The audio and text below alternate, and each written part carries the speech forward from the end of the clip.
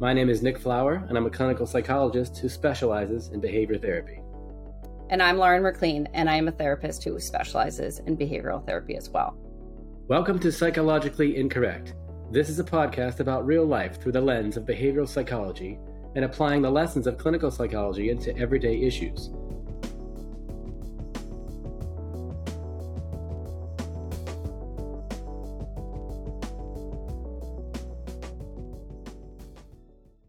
We are meeting to record a day after the Texas school shooting. And so for our podcast today, we thought we would just talk about it together in real time to parents of young children and therapists.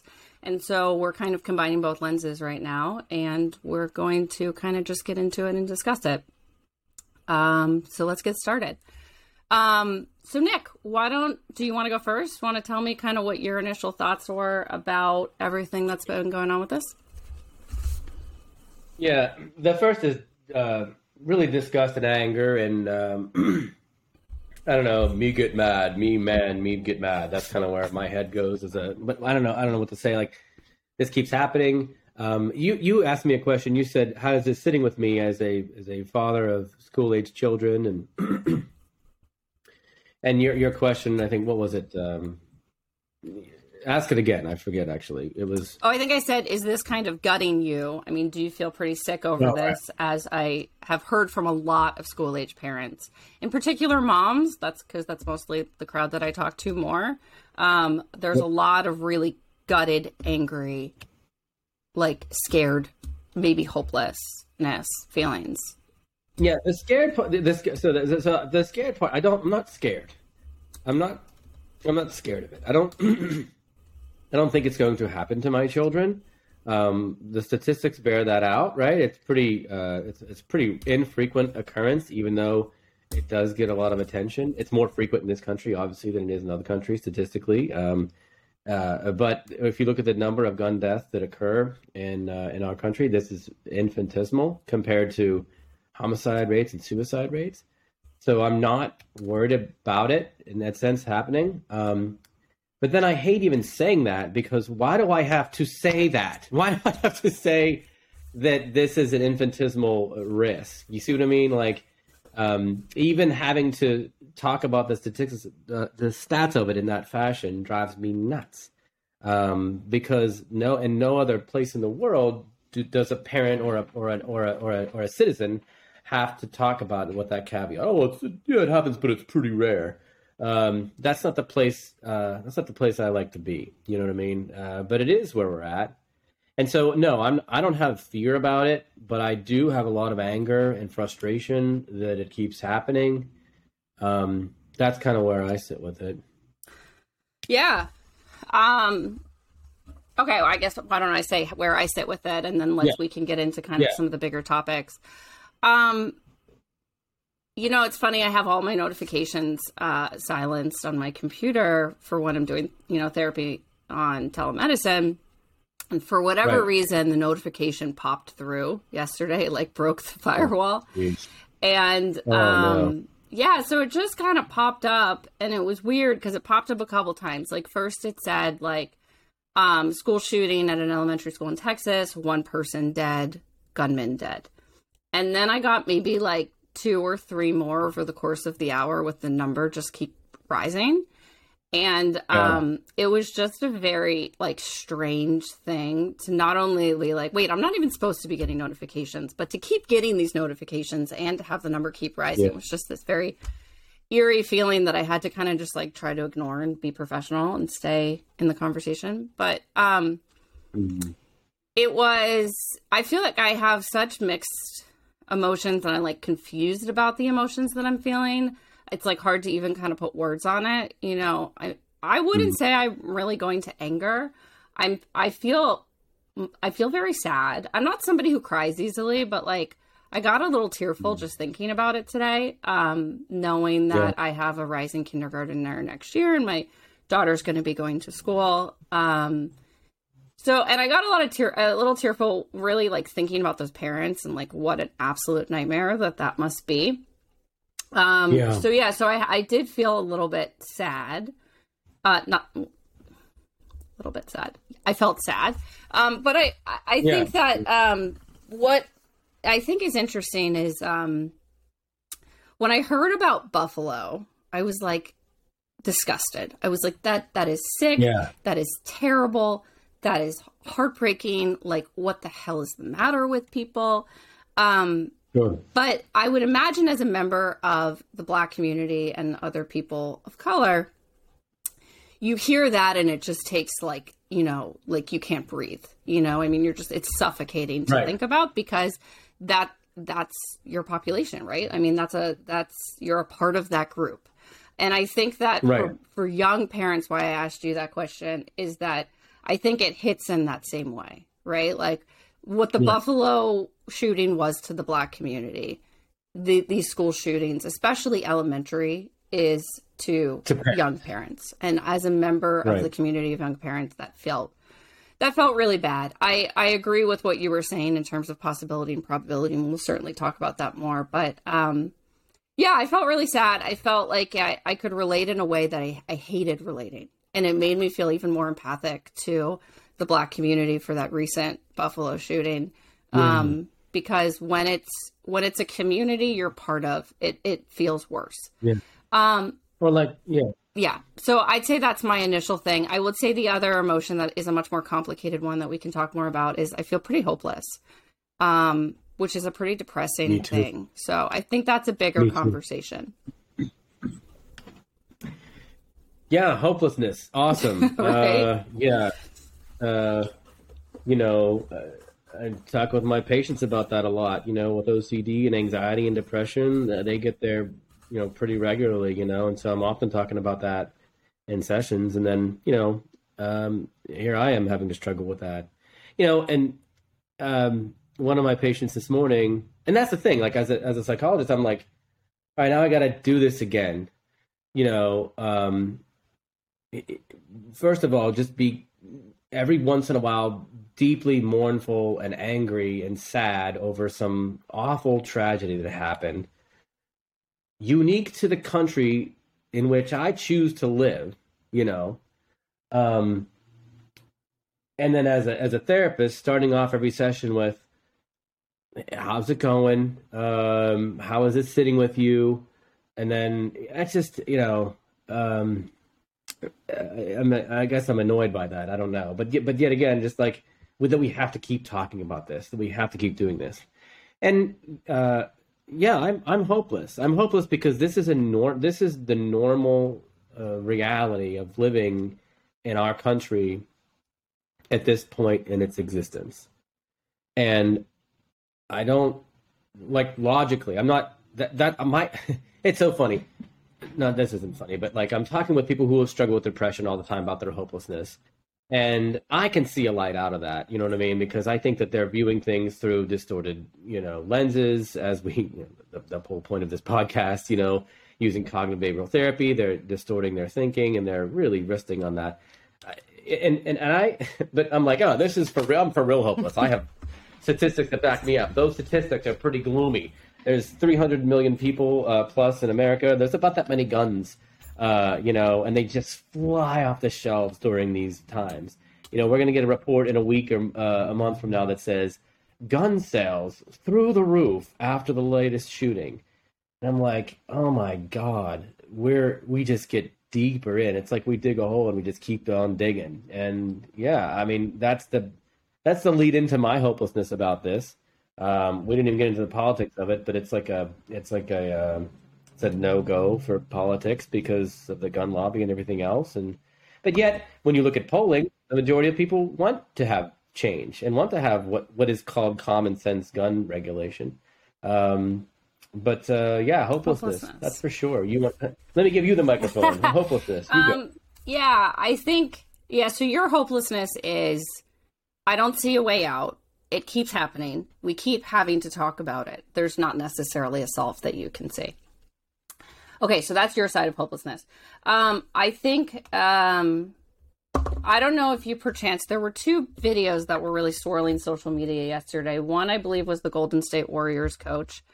And the other was the senator from Connecticut. Murphy. Did you see either of those videos? I started to watch Murphy, but then I stopped. Murphy said essentially repeatedly for 2 minutes, what are we doing as senators, right? We've had this legislation that passed in the House 2 years ago. We have 50 senators that are refusing to vote on it. Like, what are we doing? That was the gist of what he was saying. Did you see the Golden State Warriors?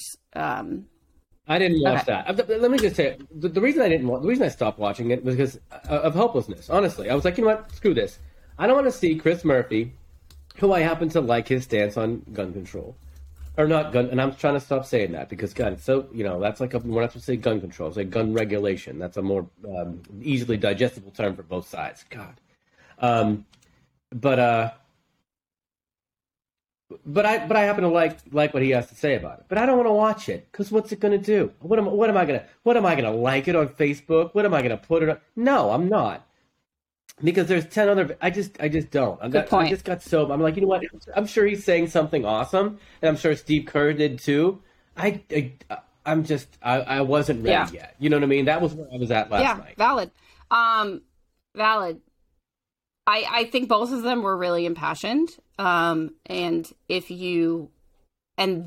their impassioned anger and call for action, I think, is really validating to moms and dads like us, right? Sure. And not just our group, like as a human being who cares about other people and don't want people to get shot randomly. But that's what you're talking about, is moms and dads. Moms and dads, that's what you're talking about. right? I get it. Yeah. So the impassioned call is really validating, and it's easy to take that, validate our own anger, and then kind of yell louder into the abyss. And to your point about hopelessness, I don't know how much that's going to solve things or change things.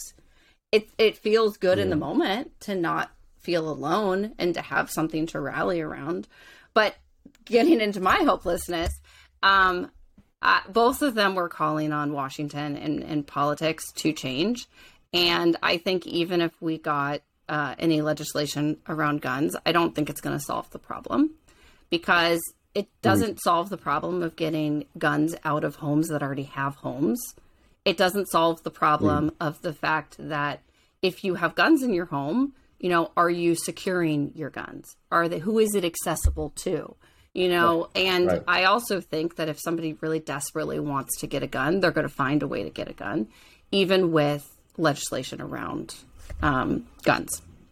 So I think that, we can call to Washington all we want. They're not necessarily doing anything. And I don't think that that's enough of a solve anyway, which is why I feel hopeless. Your hopelessness is about the political motivation to do anything. No, it's not even necessarily. I think that I told you in the last pod I was a political science major. At the end of 4 years, my determination was I don't think politics works very well, and it doesn't feel like a good use of my time to pursue a career in it. And I think that this is the perfect example, right? Like, we can get really mad at our politicians and blame them and say it's your fault because you've sat on legislation for 2 years. But even if they pass that legislation, I don't think school shootings are going to end. I think okay. Right? Your hopelessness is even if they do something, it's not going to be sufficient. No, of course not. Because that's not the root of the issue. There are so many deeper reasons why we have school shootings and random shootings in America. Yeah. It's not about guns. Guns are the final step. Well, but guns are the mechanism through which it occurs. I mean, this is the argument where people say guns don't kill people. People go, sure. People go, no, that's not true. Like, it's like saying a hammer. I was thinking about what's a good metaphor to counteract that, because it's a silly thing to say. Hammers don't nail nails. People nail nails. Yes, but people aren't going to pound a nail with their fist. Okay? True. It's not going to get nailed unless you have a hammer. So the ubiquity of guns is the problem. And I agree that there's not going to be even if they. Here's the thing. I thought about this at one of the last school shootings, because you reflect on this every time there's one of these shootings. And let me just say, that's also kind of dumb because of the nightly, daily violence and the homicide and suicide rate is way more, loads bigger than the small amounts of people that are killed by mass shootings. Okay. So I hate even that. It's true. You know, Let's that we're have having a broader conversation. We should have this conversation daily about. But anyway, so get me back to where I was. The ubiquity of guns is the problem, and I've thought before, even if tomorrow every gun manufacturer stopped making guns, okay, we would still have for the next 50, 100 years, let's say 100 years, we would still have a school shooting of this magnitude at least once every 10, once every 5 years. And the last one was 10 years ago. Well, the last big one, there were more. If we talk to people with Moms Demand Action or Gabby Gifford's thing or whatever, they keep really good stats on this. There have certainly been school shootings between Florida, this the one and, in Fort Lauderdale. Oh, Parkland, right.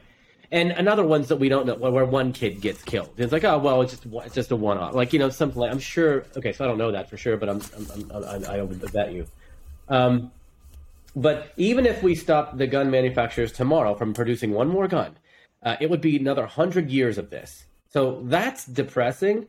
But if we enacted some legislation now that made guns have some safety mechanisms to them. Nick Kristof did a great article a few years back. It was rerun in the New York Times yesterday. I encourage you to read it. What's it called? Okay. I don't know. We'll find it. I'll link it in the show notes. Okay, good. But anyway, he gives really good stats. There's good graphs about, the homicide rate, suicide rate, all that stuff. And he likens it to, like, listen, do this like we did automobiles, and there's a great graph on there, like in 1946 when the first seatbelt came out, and from then until now, the death rate just goes down and down and down and down because laws have been enacted to make cars safer. You know what I mean? And that's where I think legislation could go here. Now, so to your point about the hopelessness that it wouldn't matter, I think that there are things that we can do from a political perspective and an advocacy perspective to make it harder to do this. And we talk about, if you look at suicide prevention, we do the same thing. My wife and I went to San Francisco 2014 maybe, before kids. It was great. Oh my gosh. Have you ever been to San Francisco? Oh my God, it's wonderful. There's the song, I Left My Heart in San Francisco, I See Why. It's absolutely beautiful. We walked and we walked. We were all in that city. It was just such a great time. We walked across the Golden Gate Bridge, and on there they have these signs for mental health, for suicide prevention. It says if you need help, call this number, and they actually have a netting out there now too, because so many people, when they want a suicide, they go to the Golden State Bridge. And mental health experts know this. The community knows this. They gathered around. Some law was passed, and they made the bridge harder to kill yourself off of. All right. Okay. Touche, Nick. Let me rephrase. In the spirit of CBT, my hopelessness was clouding. You're right. Of course. It's not that policy is hopeless and it'll do nothing. I think maybe to challenge myself. Well, you didn't. No. But let me just say this. It's both and, right? So, like, yes, I agree. Legislation is going to help, but it's not going to be the only thing that's going to solve the issue. And that's what you're speaking to, right? And I think that, like, that's the part that I get depressed about, is that the roots go so far down. I think the people that are actually going to solve the issue, if the issue gets solved, are parents, because what makes somebody be a school shooter? You go first. Get inside the mind of somebody who would want to go shoot up a school? What led them to that day? Loneliness, isolation, incels, social media, bifurcating and bipolarizing our opinions, and the worsening of that. We've talked about that. We were going to talk about today. Our podcast. But isolation, feeling alone, feeling isolated. You would say mental health issues, but I don't want to say that mental health is causing all of this. It's just, I think it's just lonely. That's where I go. What about you? I think radical communities, there's a, we know that the Buffalo shooter was very involved in some radical communities, which is, accessed online. But you wouldn't go to those radical communities if you didn't feel lonely and isolated and disengaged. I think that,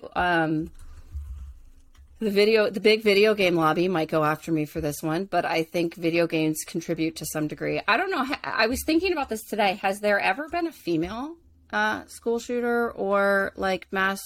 Are they always male? I don't know. I think always male, right? So there's something to that. But so think about lonely, isolation, and radicalized. You are not participating in life if you feel that way. Right? And what are you doing if you're feeling that way? You're on your phone and you're scrolling, right? Or your computer. Mm-hmm. You are lost on the interwebs, right? And because you are on the interwebs, you're not going for hikes and, playing sports or, going to museums or building, Lego fire trucks or whatever you would be participating in life, right? Go back, 60 years. If you're doing farm tours, you're not on the internet reading about like how do I have mass shootings, right? Like, and I think that that's the part that depresses me, is the real root of the thing, is that how do you pull kids out of loneliness and isolation and help keep them on track, right? Like it was in the Buffalo shooter, his parents had no clue. He was lying to them and saying he was going to college, right? Like. Oh my God! Oh yeah, his parents had no clue. He was lying and saying he was going to college. He wrote in this online journal that he posted before the shooting that his parents are starting to become suspicious of him. Like his parents literally had no clue what this kid was going through, because that's lonely, isolated kids don't trust people. And they hide from people, especially when they're in these radicalized communities. So that's the part that depresses me, is I feel like this goes back to like the tremendous responsibility of being a parent. And as a parent, we are all wrapped up in our own lives, our work, our interests, whatever. We fall victim to, being captivated by our phone and the internet and whatever. And it just feels like you're staring at the bottom of a mountain trying to figure out how are we going to keep kids from kind of falling into that social isolation, which leads to this problem. Yeah. So I think we both agree then, social isolation to social death will lead people to, well, I was going to say social media or the internet or whatever, or these like communities online. But I think they also probably happen at the same time. It's like, here's a community that will accept me. Here's that will listen to my ideas and or feed me some new ones. It's a very scary. Oh my God, that's a very scary thing to think about. And we were going to. I think probably you and I have similar feelings about social media and the impact of this on ourselves and on our children. That we're probably going to be blaming that a lot, and I feel that that's part of this, because we're no doubt. Like I haven't read anything else about this. I read a couple articles in the Times yesterday, but like, let's put a nickel on this. I mean, this guy was looking this stuff up online. He probably either idolized or liked the Sandy Hook shooter and looked up, what's the best armor to use, right? He found his way.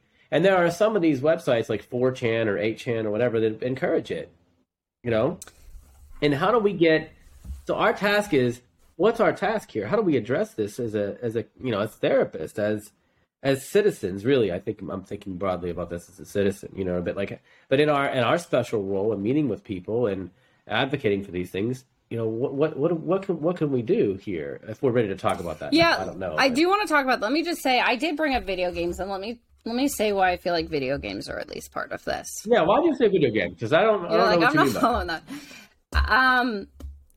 Video games and I should preface this by saying I've actually never really played video games. I've played Duck Hunt and Super Mario Brothers as a kid, but I don't have a lot of I don't have a lot of experience with video games. However, one thing I know about video games is they are addictive, and the more you play, the more you want to play, especially kids. And the other thing about video games, it is a made-up fantasy world where you can feel powerful. And even if it's not a violent video game, you know, for kids that are isolated, being able to live in an alternate reality, being able to feel powerful, being able to, you know, have that experience, I think not all kids, but for kids that are ripe for this, the socially isolated, you know, the like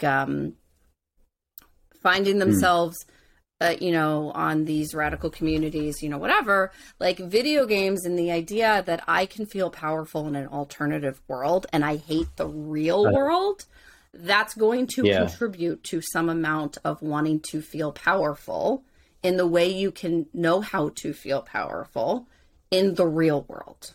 Real. And you know what I mean?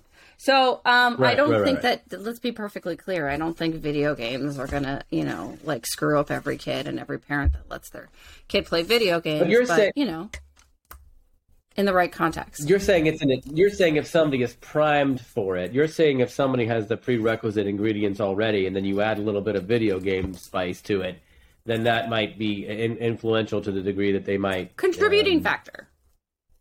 Right? The idea of like fantasy can be your reality, I think is somewhat problematic. But I don't think that means that we have to like get rid of video games.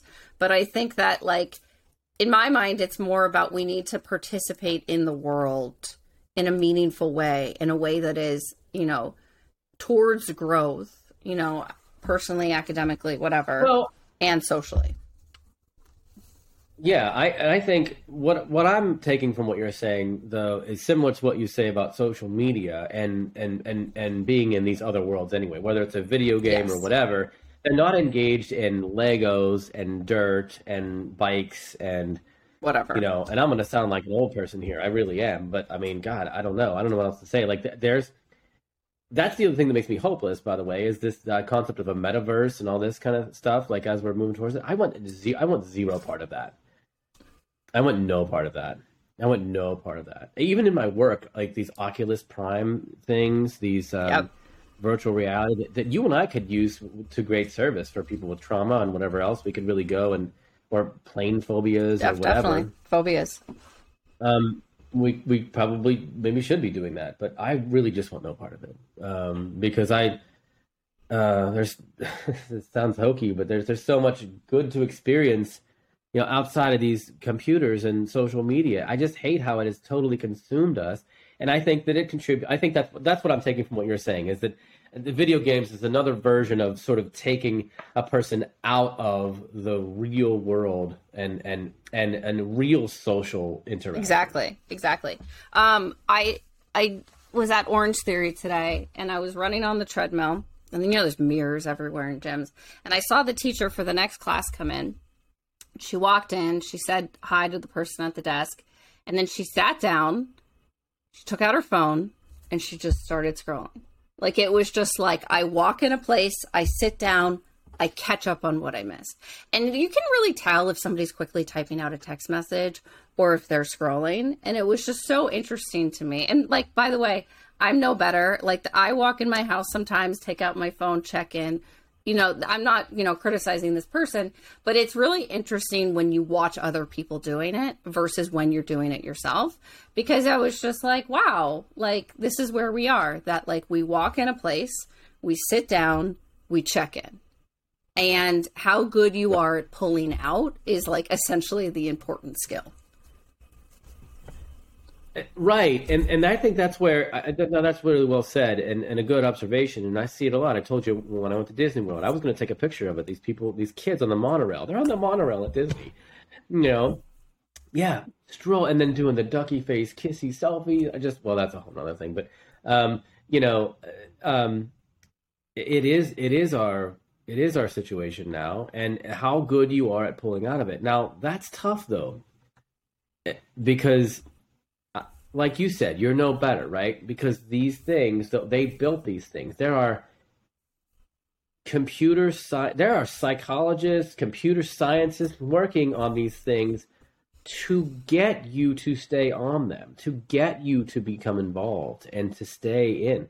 They don't make video games boring. They make them exciting. So you keep buying them and you stay on them constantly.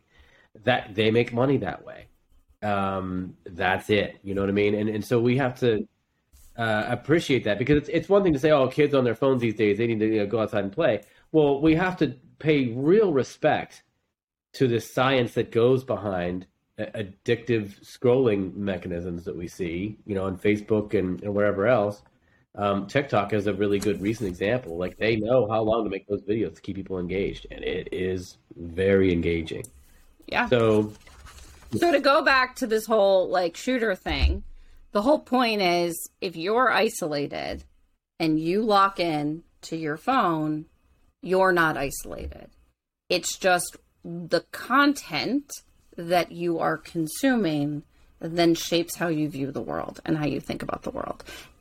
And how you behave. And if you feel really small in real life, and you have all of this kind of brooding stuff under the surface of anger, right? There's a lot of anger and why people would want to go do this.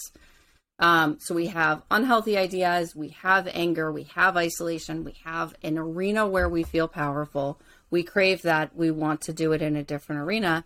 That's how we get to this. So there's lots of things that are kind of contributing to why this happens. We hate that this happens. I think there's two topics we could talk about that could be really useful. Number one, what do we think could help overcome, right? Like how do we contribute, right? The second one is, how do you talk to your kids about this? I feel like that's something that we could certainly add some value to. Yeah. So yeah, in terms of next call, let's talk about that one first. I mean, where do you feel like social growth could happen? Where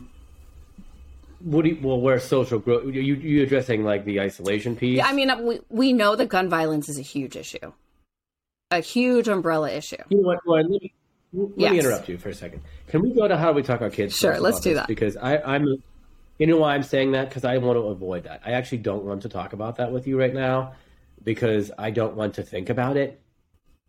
Valid.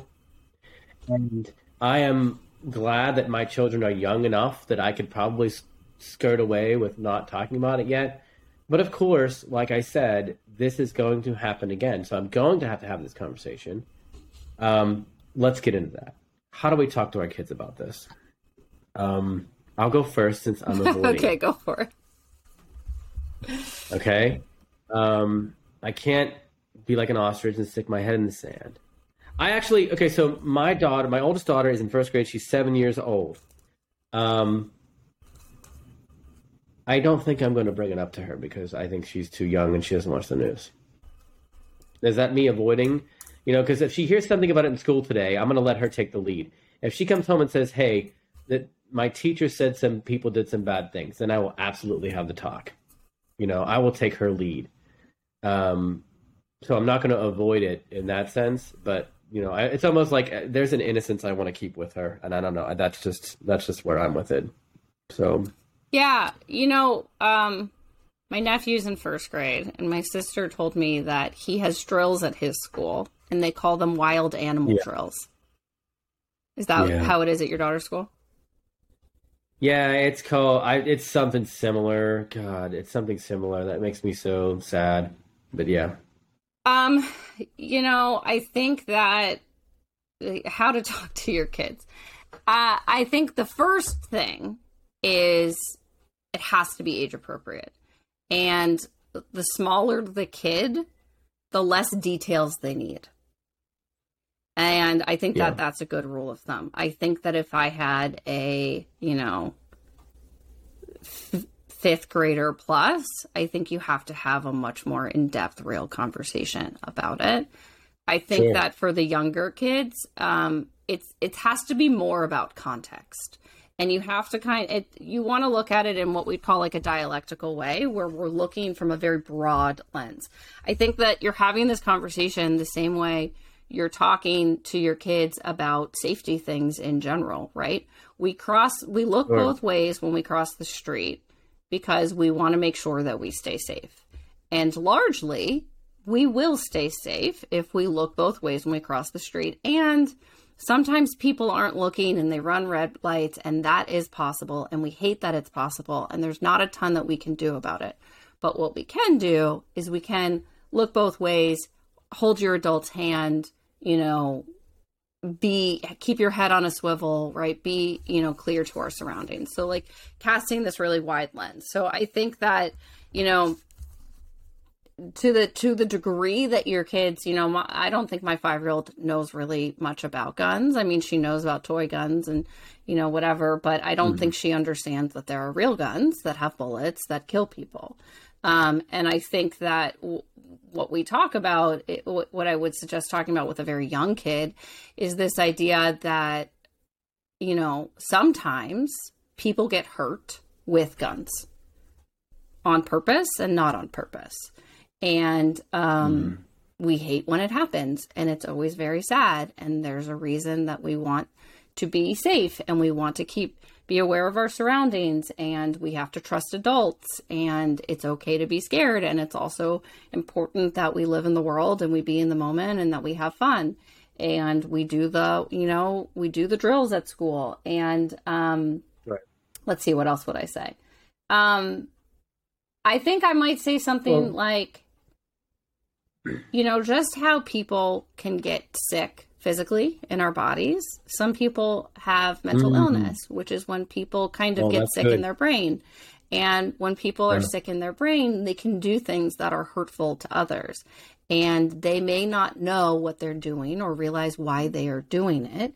And yet it can have an impact. And I, as your parent, am going to do everything I can to protect you from, cars driving too fast or not putting you in safe situations and so on and so forth. And that's all we can do, but I think I would explain there are accidents, there's mental illness, there's safety.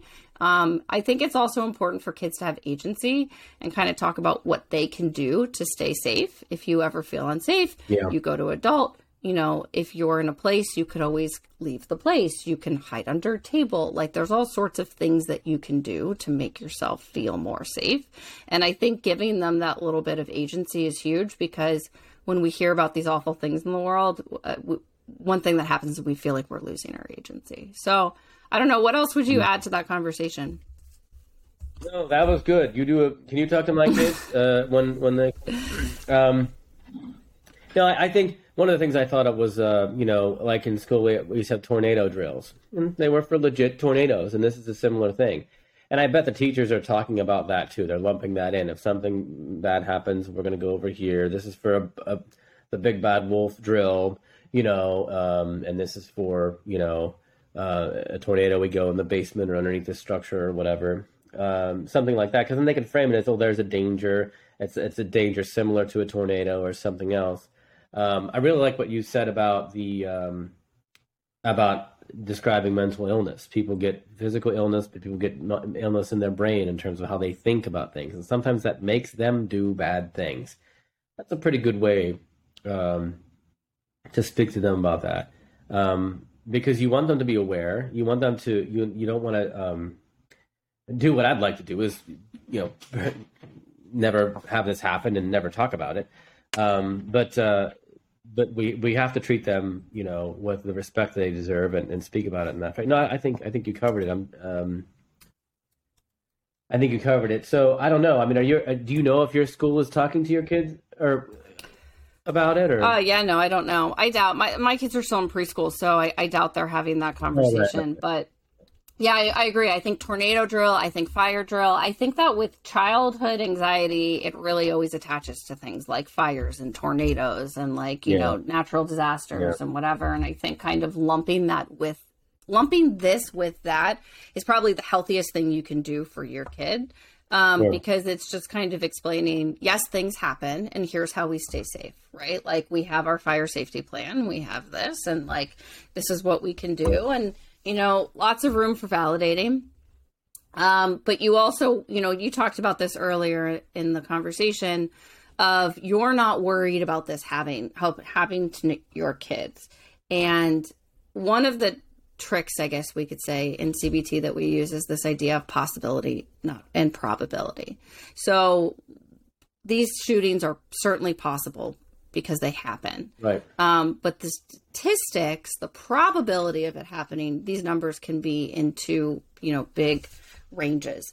And a lot of times with anxiety and, emotions, like I said, this one hit closer to home. And so because of that, it feels more real. And it's easy for us to get stuck in, this is possible, this happens, this could happen to my kid, which is a feeling that will gut you. To zoom out and look at the significance and the relevance of it, the reliability of it, that can help give a little bit of agency. For us as parents, but also as kids, right? So, like, you've got a kid that's really worried about fires. Well, okay, we've had like one this year in our town. Mm-hmm. Right? Yeah, right? And so, like, yes, it's scary, and have a plan, and it doesn't happen to every house every day. Right. Yeah, and, and when we're working with our patients, whether it's, am I going to die on an airplane or a car accident or whatever, we would use that same logic. Now, that doesn't, like with exposure therapy, it doesn't help. It doesn't help to just say, well, this is a rare occurrence. I mean, sometimes it helps. We're using cognitive therapy to try to help them understand that this is an overblown catastrophic fear. But then the action still needs to take place where they go to they do the thing. They drive in the car. They fly in the airplane. They send their kids to school, and my wife said it last night. She said it's going to be hard to put her on the bus this morning, and I understand why she says that. I didn't have, like I said, I don't have that fear, but I get it. But we still have to send her. Absolutely. You know what I mean? We still have to do it. I thought of one other thing that parents could talk to their kids about, and this is kind of age appropriate, is encourage the kids to advocate to their teachers, to their principals of, I want to help keep my school safe. What can I do?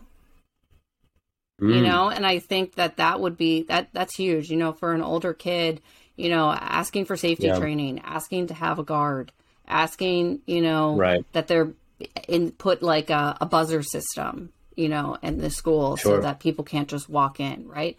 I think that the more encouraged that kids can take advocacy in the school and in their community, that's the thing that's actually going to probably help them feel more safe. Now, I can't say that that's going to prohibit this from happening, but now we're teaching kids kind of healthy coping. Well, and I don't know. I think it makes it harder for it to occur, and that's what I'm about with this whole debate, is making it harder to commit suicide on the bridge by putting a net up and putting some signs for mental health awareness or suicide prevention. With the gun thing, there is technology that exists. I mean, for crying out loud, what I was going to say was, this is the older iPhone. You could put the home used to have a home button, you know what I mean? It would read your fingerprint. My computer still has one, but it looks at your face, there is technology that exists, like really snappy, cool technology that it could exist that could be placed on a gun that can only fire if, cool. The sensor reads your face or something like that. Like, that stuff exists. That's really cool. I don't know about that particular one, but I know that I watched one program of 60 Minutes or something, and the guy had a wristband on, like a watch type thing, and the gun only fired if that was, in close enough proximity to the person's hand. I mean, these things exist. That's no different than the netting on the San Francisco Golden Gate Bridge. I love that. Or a seatbelt in your car. And to be honest, I'm going off on a little bit of a tangent here. I don't mean to, but I talked to Senator Toomey's office this morning, Pennsylvania, and I mentioned this to her, and she said, "Yeah, that's a good idea because that doesn't infringe upon anybody's rights." And that's the big issue with the Second Amendment, is to not infringe upon rights. So anyway, long story short, there are things that we can do. And when the kids, like you're saying, if they're age appropriate or advocating for this in their school, then they are taking a small part as a community. And we're teaching that and modeling that we have to work together to solve this. And if they're advocating at school in their voices, young as they are, that that does give me hope that we can do something. You know, I love that idea that you just had of like facial recognition software on guns. I mean, like that is literally brilliant, and it solves so many problems. And I think that literally gives me hope. I mean, because, you know, I mean, when I think about the political part, why I feel so hopeless and frustrated is I just don't see either side bending. They're more interested in, you know, like vilifying the other side than they are towards progress right now. And that's depressing. And yeah, I mean, and I think what you're talking about is that there's actually a way that both sides could get what they want, and we can keep people safer. Right. And that's some really awesome creative problem solving.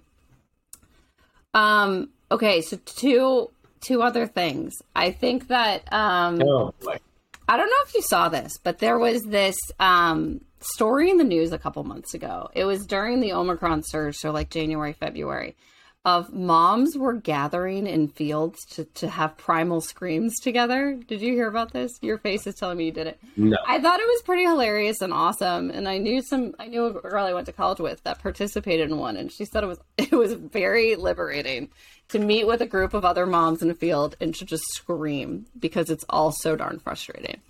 And I think that for parents that are navigating this right now and having to talk to their kids and kind of think, you know, as your wife, hard to put my daughter on the bus. Like, I would encourage parents to go find the metaphorical field to scream in. Like, take a moment and just work through your emotions, however they are, so that you can actually get your head on and figure out how to roll up your sleeves, how to be there for your kids, so on and so forth. The funny thing that I'll say is, I don't know if we mentioned this, but we're both big comedy fans. And Chris Rock has a really funny bit once that I heard him do. About bullets, right? And it goes along the lines, you'll tell me if I left out anything out, is that guns aren't actually the problem. If we really want less gun deaths, we need to make bullets really, really expensive. Got to take care of the bullets. We need to make bullets really expensive, because if I could afford to get a bullet, I'd really like to pull it in you or put it in you, right? Like, right. And it's funny. There's another strategy. I think I like yours better. Yeah. Well, no, I thought about his too. I'm actually, I at one point I mentioned, at one point, honest to God, I think I mentioned Chris Rock's name to, a politician or somebody in a politician's office. I think, like, there's things that can be done. And that is the hopefulness that I do have. You know, I do feel a sense of, we kind of like dove into hopelessness a minute, but ultimately I'm not. It's not my personality. So it does, I like to be a problem solver, and I want to think about things, and that's part of why we're doing this podcast. You know what I mean? Because we have hope for people in what we do with our work with, people with mental illness, and, the society at large with, the way that we think about things. Our whole podcast is predicated on that idea that there is hope if we can get to the good information and really talk with each other about it. And so ultimately I do have hope. I'm pretty disgusted. It's hard for me to even get that out of my mouth right now. But as we talk about some of these solutions, it does give me a sense that we can, if we keep at it. So I'll go ahead and I'll watch Chris Murphy. Okay. I'll watch him. He'll give me some hope. I think he might make you angry. Yeah. Well, that's okay too. I'm pretty angry too. But thanks for talking with me about this today, Lauren. I think it was a good discussion. Yeah, it was a good talk. We didn't really touch much more on what you can do, but I do want to say, for somebody who's pretty hopeless, I'm pretty impressed that you called your senator and offered some suggestions. Like, to me, that is a really good example of things that you can do. I think that the only thing I would maybe add, and we can talk more about this on another date, is that I think as a parent, don't be afraid to be all up in your kids' business, and don't be afraid to turn off the TV and turn off the video games and take away the phones or have phone free time, and force your kids to go outside and have experiences and socially engage and all of that. I think that pound, what is it? A pound a cure, whatever I'm saying. You know what I'm saying? That is something that is so worth the investment. The more engaged you can be in your kid's life, the better they will do. I agree. And the more engaged that they are with the universe, not the metaverse. I like that. Is going to be better for them. And I know you and I are going to talk about our issues with social media and exclusively at some upcoming podcast, but this was a good talk today about a very dark topic. Cool. All right, sounds good. We'll sign out here. Thanks for tuning in. Catch you next time. Bye.